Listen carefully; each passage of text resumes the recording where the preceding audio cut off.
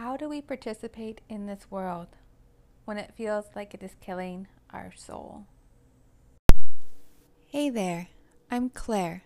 I'm the founder of the Heroic Mama Revolution, a space for moms in active recovery who desire to find their purpose and give their gifts in greatest service to the world. If you want to feel inspired, love your life, and to leave a legacy you can be proud of, this is the place for you. Here we celebrate and honor the journey, the evolution, and the actualization of our heroic potential, from rock bottom to radiant exemplars of the best within ourselves. It's time for a revolution. Let's dive right in. Hey mamas, welcome back to the Heroic Mama Revolution. My name is Claire, and this is episode 3. As I'm recording this episode, it is the beginning of September, and here in the United States, in September, it is National Suicide Awareness Month, as well as National Recovery Month. And I don't really think it's a coincidence that those two are together. In my opinion, suicide is an addiction or on a spectrum. And for many of us, suicide is the final destination point of when the pain becomes too great and the substance that we have chosen to help us cope and numb through the challenges and struggles and pain no longer is serving us. It's no longer creating a safe bubble, but instead it becomes a part of the contributing to the pain that we experience, and we don't see a path out. That the two are inextricably linked, particularly for women, where over 25% of women choose substances as their mode of suicide. Seeing all of the advertisements and the powerful stories that people are sharing on their social platforms and in organizations about bringing awareness to the causes of addiction and suicide, and in the hope of preventing someone else from making those same decisions, it brings to mind a lot of my journey, of where I've begun and where I've come. And next month in October will mark my 3rd year anniversary, soberversary. And the inspiration for today's podcast came from a recent conversation I had with a very dear friend, where over a cup of coffee in the morning, we were talking about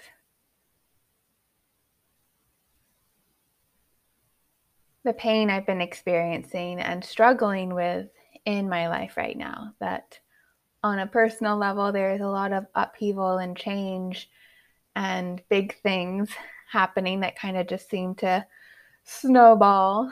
And at the same time that my personal life has felt like it's crumbling and falling apart, the world around us seems to be devolving into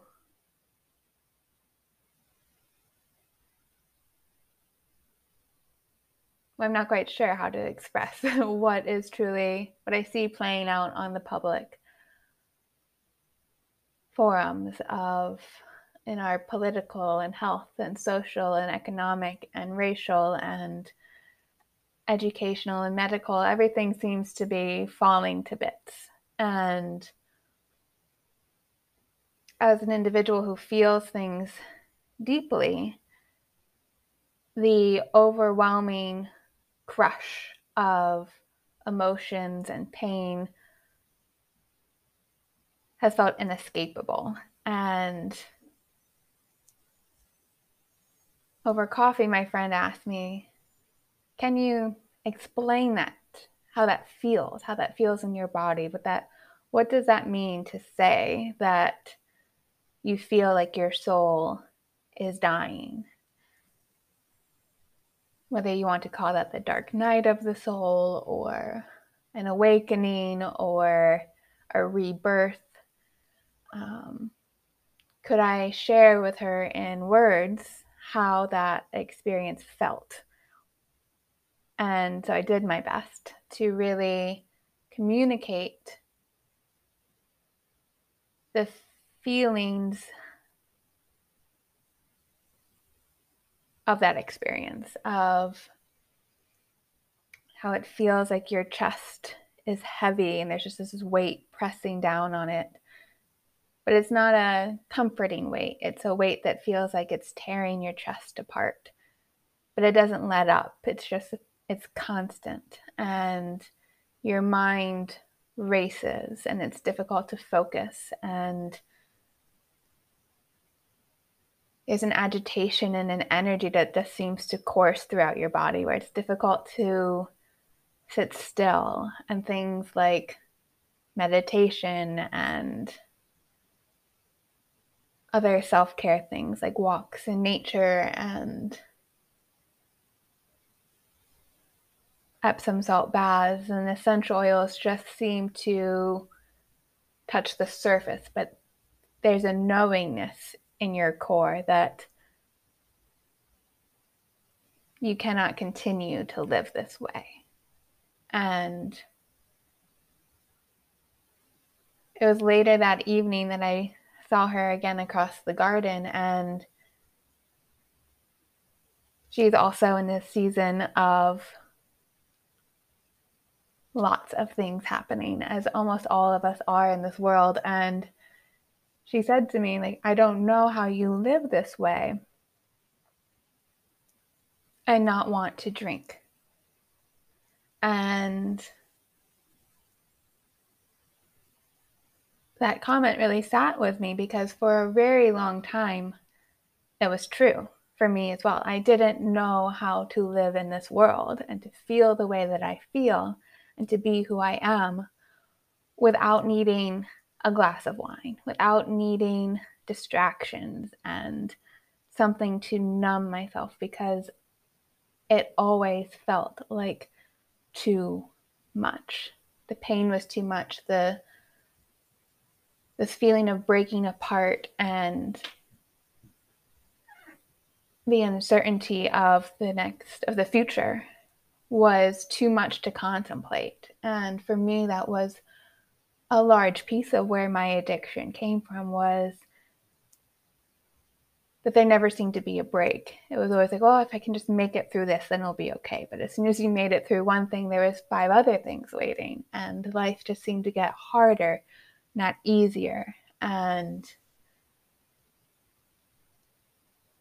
so today I really wanted to take this time together to share the mindset and belief shift that I needed to make, and some of the practices and tools that I utilize now on both a proactive level and in that moment kind of crisis management, when I get back to a place of feeling utter despair and overwhelm, and my mind becomes frantic with thoughts of, I just need this pain to stop. That I really needed to learn that the goal of getting sober wasn't that I would live in utopia where I wouldn't feel pain and I wouldn't feel this way, but to rather embrace that an intrinsic part of who I am is somebody who feels deeply. And so I've needed to learn to accept that utopia in that, and the understanding of it, of no pain and no strife and no struggle, isn't my goal. My goal has shifted from creating the quote-unquote perfect pain-free life, to instead cultivating my inner strength and faith and belief within myself that no matter what challenges will come my way, I am capable, I am strong, I am well-resourced, and I am enough to handle anything and everything that will come. So that was the first belief that I really needed to work with. And the second one is probably one of the most powerful ones that has shifted my experience of life from being someone who had thoughts of suicide and suicidal ideation on what many would consider a frequent basis, and to someone who now rarely does. And that shift was that I embraced the truth for me that this world as it exists is killing my soul. That belief holds true for me, but how I interpret it is different. And the first where I began was that the world was killing my soul because I was fundamentally flawed. I was broken. I was something wrong with me as an individual that made it impossible for me to live in this world, to show up and perform and to do the quote unquote normal things in this world. It was a very shame-based perspective of thinking. And it was really that core belief that I was the fundamental flaw predicated how I showed up in the world. And that when things got wrong, tough, and I didn't feel capable of handling them and showing up for that, whether that was schoolwork or a job or a difficult conversation or you name it, right? And it was me that was wrong. And that really was the foundation which all of my suicidal ideation came from. That when you feel that you are the reason that the world is bad, that the world would be a better place if you weren't in it because you identify yourself as the problem, it's a vicious cycle and a trap that we fall back into and over and over and over again. And it becomes this self-reinforcing belief. And a belief is really just a thought. And a thought is simply a string of words. Where the power comes in is that when we think that thought over and over and over and over, we wire our brain to hold it as a belief, as a truth, as an absolute truth. And once our brain recognizes something as an absolute truth, it curates the information that it takes in, and everything becomes information that enforces that belief. We no longer are unbiased in how we interpret our environment or the relationships that we engage in or what happens in our world. Everything goes through this filter of we are flawed. And the shift that I made with a lot of work was that it is true that the world as it exists today kills my soul. But I no longer believe that it is me that is flawed, and instead I now question the systems in place, our societal conditioning, the generational stories that are passed down over and over and over again, and recognizing that a belief is simply a thought that someone somewhere one time began to believe. And then they believe that so absolutely, they passed that down and they passed it down and they passed it down until it became everyone's accepted truth, that this is just the way the world is. And you either conform and show up, or there's no space for you. There's no need for you. And it has been a source of empowerment to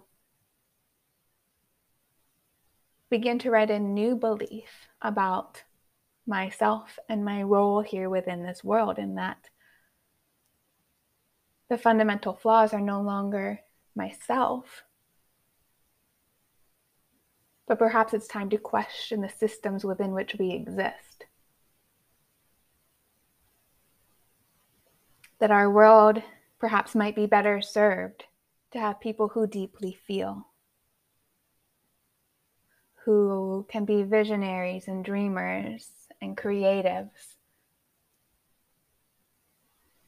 and that perhaps the highest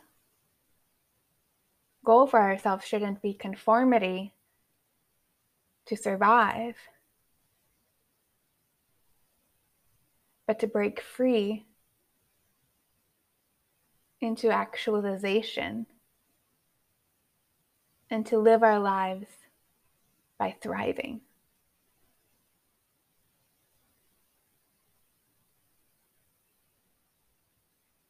Now, the shift in belief was incredibly powerful, but there's still this push-pull of,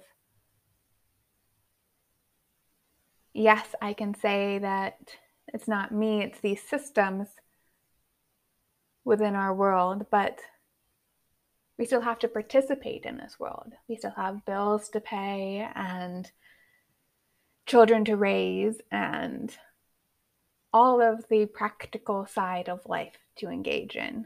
And for most of us, it's not possible to completely disengage and live in a yurt on Timbuktu. And that's kind of when I start to feel that way, that I just want to live on a yurt in Timbuktu. I'm like, oh, okay, that's a signal that I really have not been doing the proactive work to engage in the world in an intentional and meaningful way, and that I've instead allowed the world to creep in and to listen to those beliefs set by an external source again.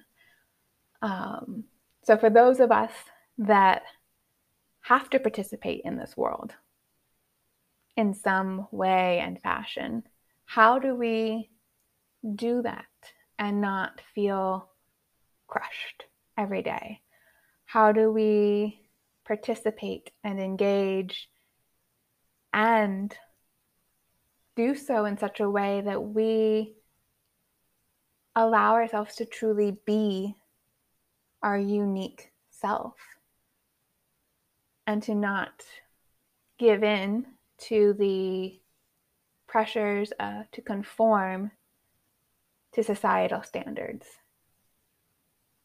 For women who are addicts in recovery, I think that this is of the utmost importance, and it is our number one job each and every day, because every time that we make those compromises, whether they're small or large,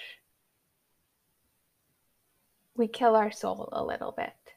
And we can only do that for so long before it necessitates us turning to something to numb that pain of our soul dying. Whether that is that we turn back to a substance we were addicted to in the past, or simply turn to a different addictive habit, whether that's a distraction through social media or TV or busyness, always being busy.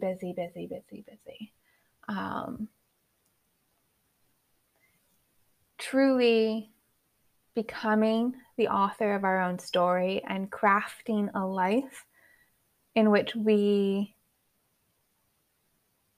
feel nourished and we engage in this world on our own terms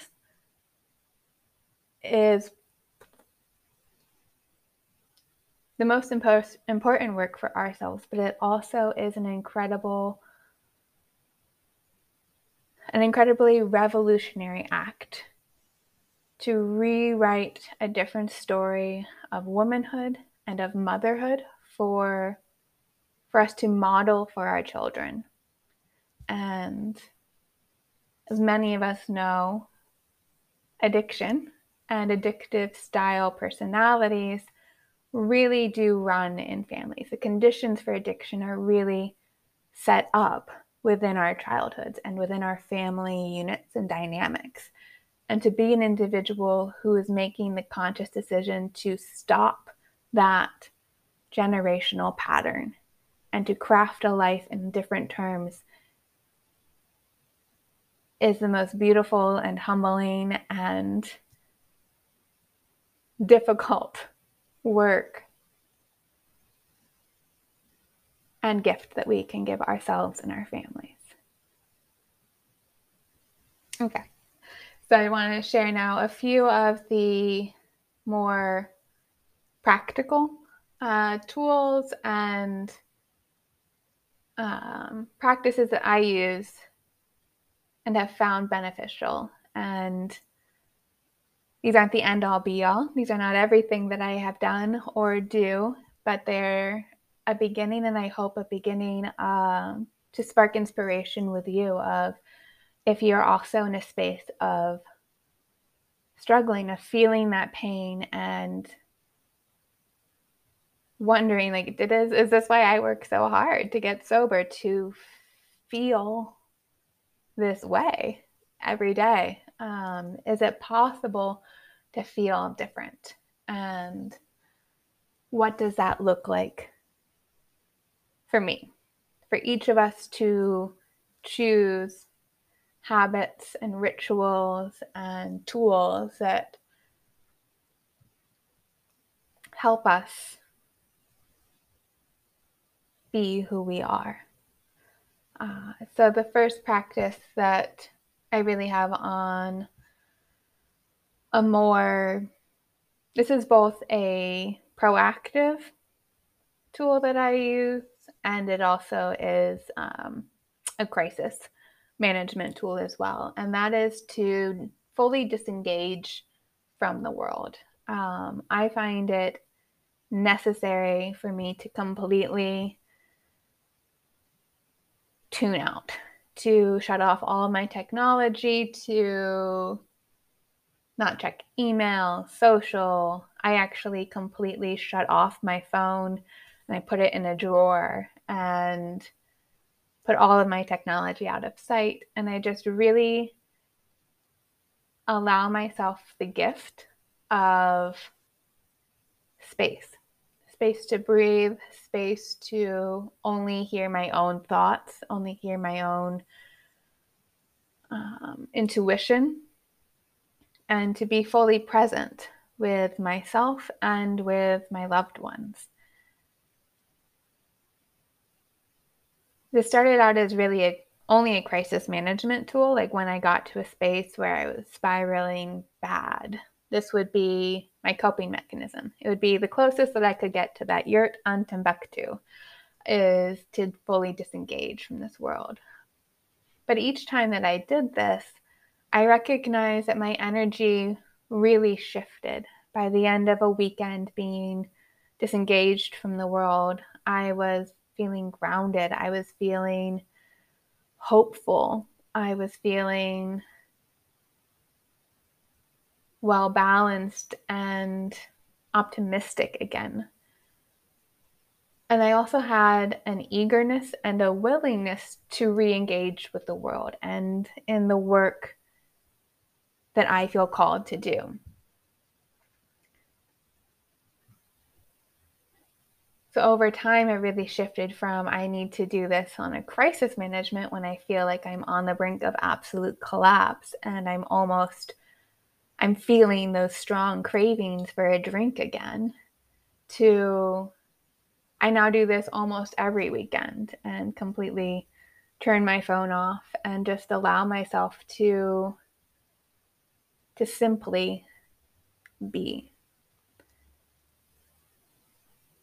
that as individuals who are highly sensitive, who feel the world and our emotions and the energies of people around us deeply, the hustle and grind and go and produce and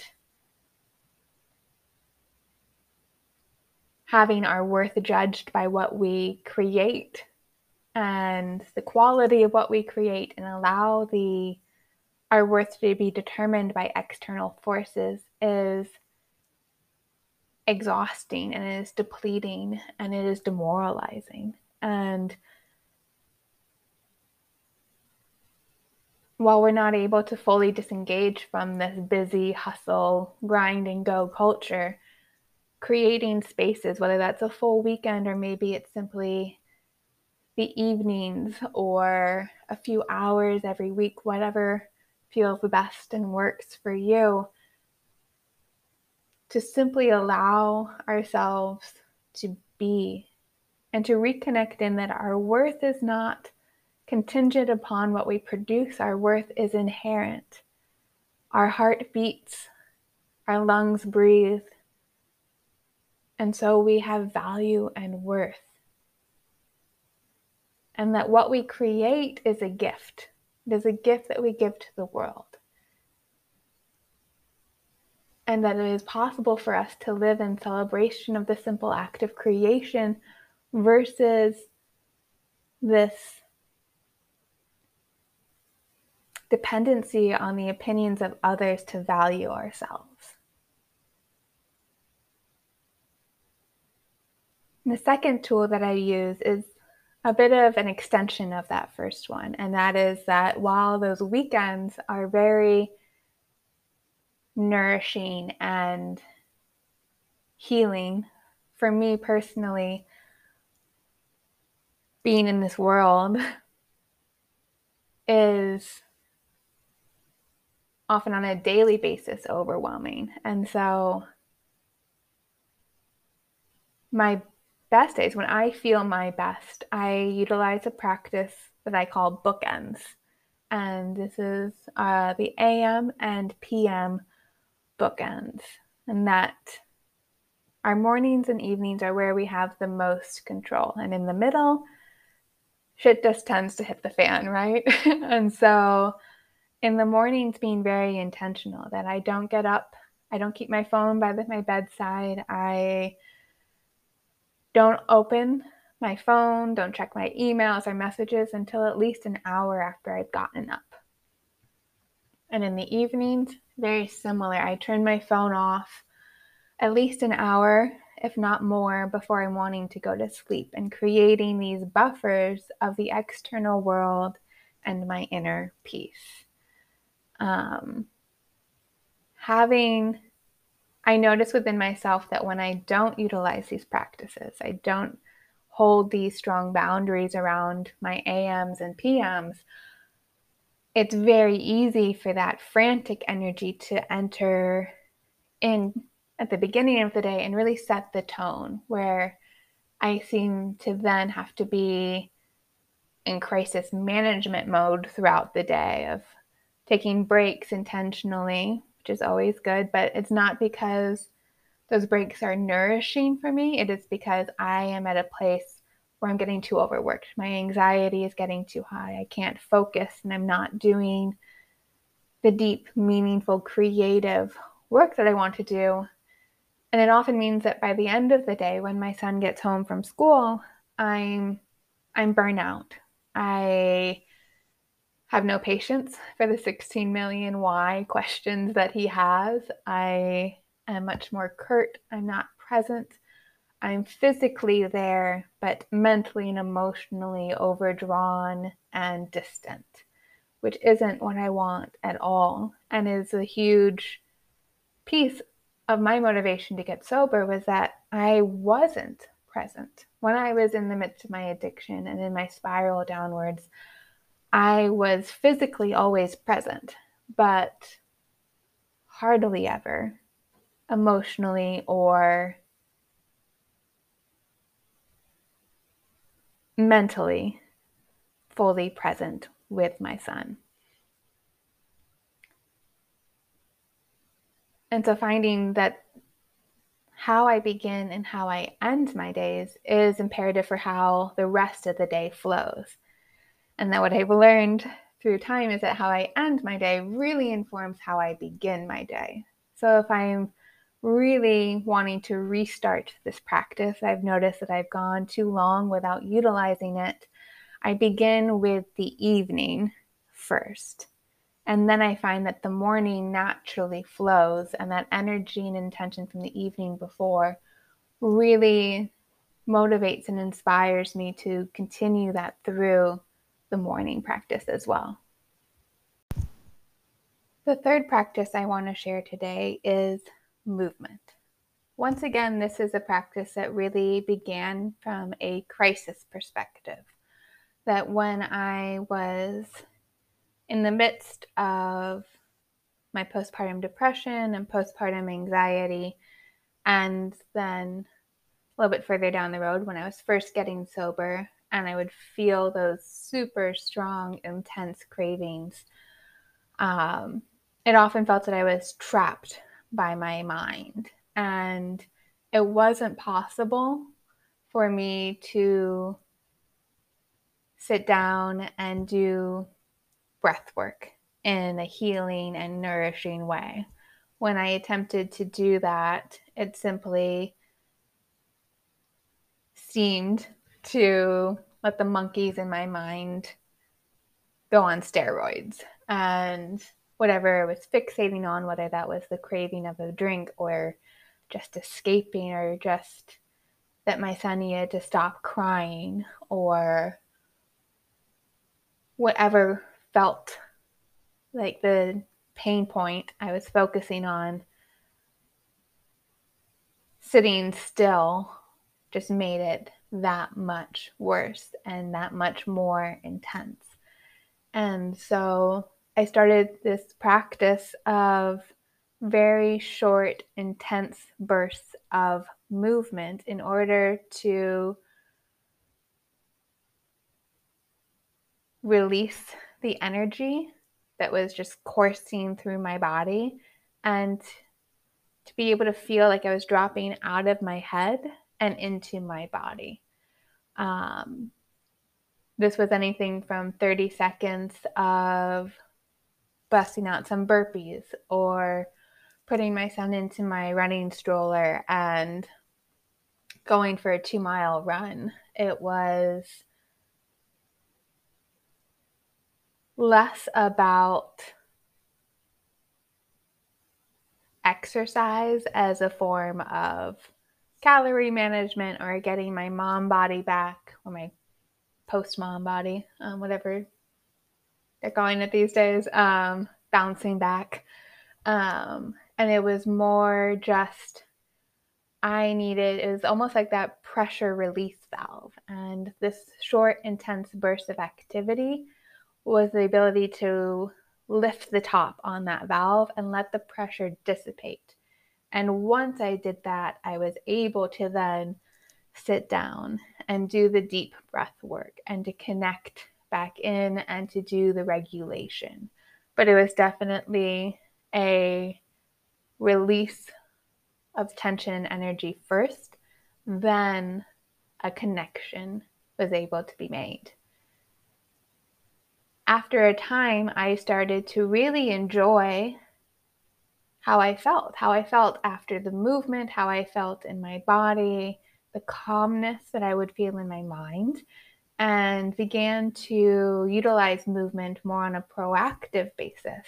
I got into training for Spartan obstacle course races and did workout programs to train for those races, where each day I did some type of movement. And what I learned was that by moving my body each day, sometimes very intensely, sometimes just very gently, the proactive use of movement meant that I was getting to that crisis point where that pressure would just build and build and build less and less often. And I think for many of us women, There's a lot of performance and competitiveness and comparison around exercise and movement and our bodies. And to be able to shift our perspective, once again, from an external awareness of what this means to us and what our goal is, to seeing it as a nourishing activity that we choose for our inner well-being. And this exercise doesn't need to be, well, it's not exercise, it's movement.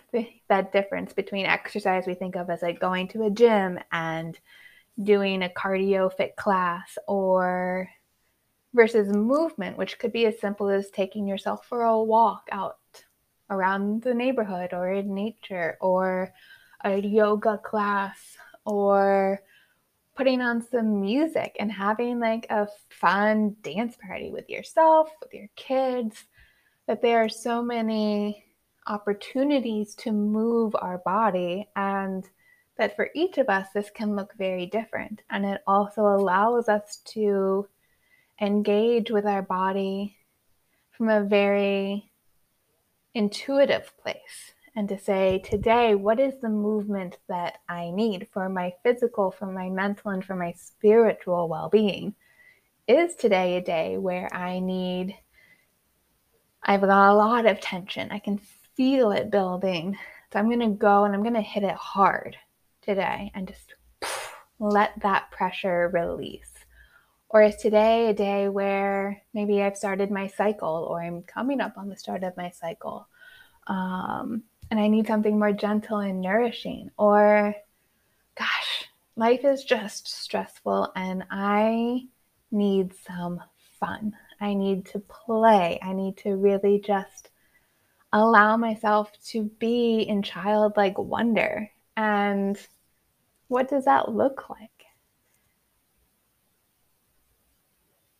It has been so transformational for me as a former competitive athlete, and then somebody who struggled with body dysmorphia and diet culture and stringency and all of that, to really just simply allow myself to say, today, what is it that my body needs? What is it what my body wants? What is it that my spirit and mind need and want as well? And the final practice that I want to share in this podcast today is the importance of being intentional in curating our peer group. The famous Jim Rohn quote says, "We are the average of the 5 people that we spend the most time with." And as someone who is in recovery and also a mother, it has been incredibly challenging to find an intersection of peers who align with the new choices that I make. But I have to say that the first time that I spoke up with a friend, we were out for a walk, and I had been struggling a lot with feeling lost and confused, and I didn't really know who I was outside of being a mother, and yet I didn't really feel completely fulfilled by being a mother either. That there was this piece of me, this integral part of my soul that was desiring expression, and yet I didn't know how or what that looked like. And the first time that I shared that inner strife and struggle with a friend of mine who was also a mom to young kids, and when she looked to me and she said, "Me too," it was one of the most beautiful and nourishing and incredible moments of connection, and also of validation. The knowingness that there are places where we belong. That in this world where it feels like we don't fit in anywhere, whether that's with career field or on the mothering groups or, the mommy wine clubs and all of these different arenas where it feels like we don't belong and it's easier to simply isolate and be on our own. The opportunity to connect and to realize on this soul deep level that we are not the only ones and that there are places where each of us belongs, and that it often takes an incredible amount of bravery and courage to be the first one to speak up and to say what's on our heart. And instead of simply nodding and smiling and going along with the flow, we say, for me, that's not my truth, and this is. And that the fear of that is that we face rejection. We face being ostracized and not belonging to that group anymore. And I have to challenge all of us to remember that if we have to quiet ourselves, if we have to hide away a part of ourselves and our experience and our truth in order to belong to this group, we were never meant to be there in the first place. And that there is somebody else out there who feels the same way you do, who maybe isn't in the same space that you are, who isn't in a space to be the one to reach out. And maybe it's just one person. Maybe it's a whole community and a whole tribe of women who just needed someone to be brave enough to say their truth. As mothers who are former addicts in active recovery, that is an arena that is filled with an incredible amount of shame and stigma by the outside world. And for many of us, when we don't have an opportunity to be in an environment and to have conversations with other individuals outside of ourselves to challenge the inner beliefs that we hold, that is the most dangerous space for us to be in, because when we believe that we are flawed and that the world is a better place without us, and we don't have a community where we feel safe to share our truth, that is when mothers take their lives. Women take their lives. And this is of such importance. Community and belonging, but not because you are ashamed, not because you hold part of yourself back, but true belonging, where you are seen in all of your beauty and in all of your flaws and welcomed just the same. It has been a struggle for me to find these communities, these other moms who can truly understand and relate, and not just to the moments when I was in my addiction, and can have empathy for each other when we were in that season, but also the difficulties and challenges of getting sober while mothering our children. In a society that provides very little support for mothers in general, and even less for mothers in recovery.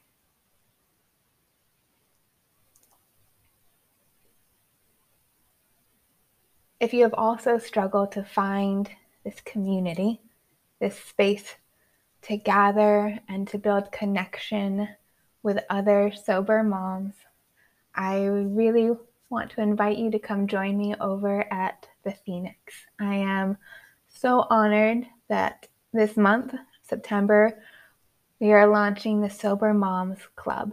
It is going to be the first Thursday of every month. Our first one this month is going to be on the 9th, so September 9th at 7 p.m. It is free, it is virtual, safe for all of us to gather together from wherever we are in the world. but it's a safe space for us to co-create together and to build those connections and learn how to be in relationship together, to hear each other, hold space for each other, and to support each other in learning to become the most radiant, authentic expressions of ourselves. This isn't a mom's group where we talk about parenting strategies or how to not get our kids to have meltdowns or any of that. There are incredible resources out there for whichever parenting strategy we each choose.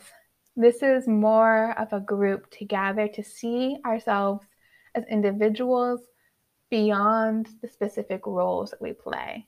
That we gather together because of the unique challenges that we face as sober moms. But at its most important, we are women, and the stronger we are as women, the better,